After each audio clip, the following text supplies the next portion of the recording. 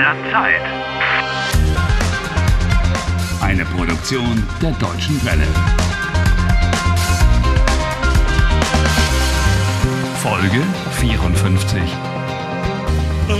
Harry isn't having it easy. His latest theory about the origin of his time warp has turned out to be a dead end. It's not surprising that he's not sleeping well. Guten Morgen, meine Damen und Herren. Ich begrüße Sie zu unserer Sendung. Heute ist Mittwoch, der 31. April, 7 Uhr. Und wir Ach, schön, dass du hier bist. But I must say one thing. Harry's German is getting better every day. Wie hast du geschlafen, Harry? Schlecht. Ach, sometimes I think I'll never get out of the time warp. Man soll die Hoffnung nie aufgeben. One should never give up hope. That's easy to say, but at least I've got one friend. Oh, was machen wir jetzt, Pinguin? Pinguinchen. Harry, I must say, German pet names are really neat. you're talking to a penguin. Pinguin, ich will ein normales Leben haben. It ought to be, du willst ein normales Leben führen. But where? Where do you want to lead a normal life, Harry? In a time warp? You must be joking. If I can't get out of the time warp, then I'll have to get used to it. Du willst dich an die Zeitschleife gewöhnen? Wie, bitte? Sich an etwas gewöhnen. To get used to something. Ah. Harry, you want to get used to the time warp? Are you sure? Exactly. Ich gewöhne mich an die Zeitschleife. Well, fine. I hope you enjoy it. Oh, I shall tell Julia everything. Yes? And, how will you do that? I don't know. I'm considering. Of course. Ich denke. Nach. Du denkst nach. What? Ja, you're considering. Nachdenken. Ah. You say, ich denke über etwas nach. I'm considering something. Or more briefly, ich denke darüber nach. Okay. Ich denke darüber nach. But now I've got to get out of here. I've got to get to Hamburg. Bye-bye, Penguin.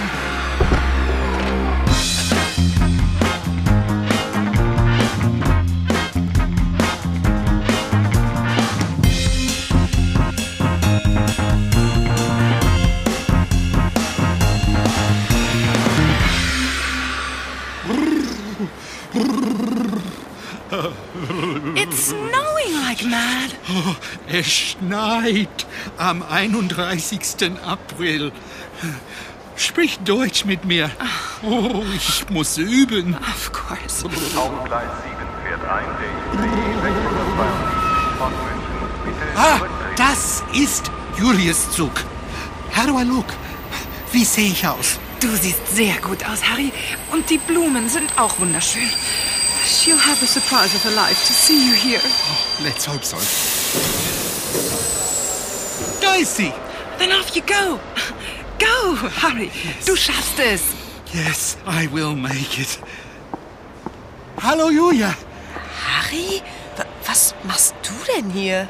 Ich meine, woher weißt du das? Hast du Zeit für mich? Nein. Was willst du?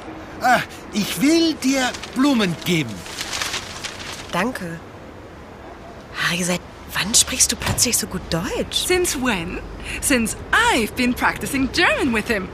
Yes, it's been worth the effort. Ach, seit ich einen Sprachkurs gemacht habe. Hey. Julia, komm, wir gehen einen Kaffee trinken. Also eigentlich bin ich verabredet. She is supposed to have an appointment. Who with then? Julia, bitte. Na gut, 10 Minuten. Gut, danke.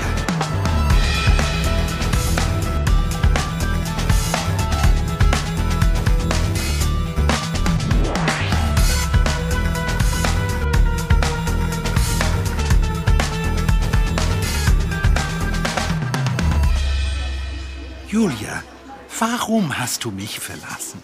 Ach, Harry, ich möchte heiraten, Kinder haben.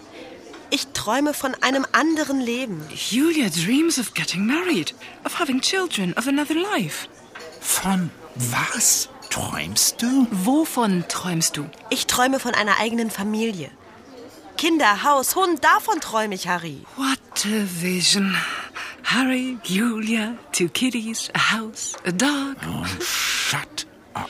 Ich glaube an die große Liebe. Ja, daran glaube ich. Und du, Harry, woran glaubst du? Oh yes, Harry. What do you believe in? Stop being so irritating. Wie bitte? Oh, nichts. Entschuldige. Julia, ich glaube auch an die große Liebe. Ich träume auch von einer Familie. Du, Harry, du bist ein Egoist, ein Spinner. Julia, erinnerst du dich an... Woran, Harry? Woran soll ich mich erinnern? What about your first kiss? That's always a good line. Ja, erinnerst du dich an unseren ersten Kuss? Harry, Julia, ich liebe dich. Harry, das hat doch keinen Sinn. It makes sense to me. Ich muss gehen. Nein, warte. Ich muss über etwas sprechen. Worüber möchtest du sprechen? Worüber? You want to speak about the time warp? Julia, mein Tag ist immer gleich. Ich bin in einer Zeitschleife. Worüber sprichst du, Harry? How can I explain it to her? Julia, ich habe ein Problem. Du? Ja, wirklich. Julia, I need your help. Ich brauche deine Hilfe. Wow. Herr Walcott braucht Hilfe. I guess even the strongest guy needs help sometimes.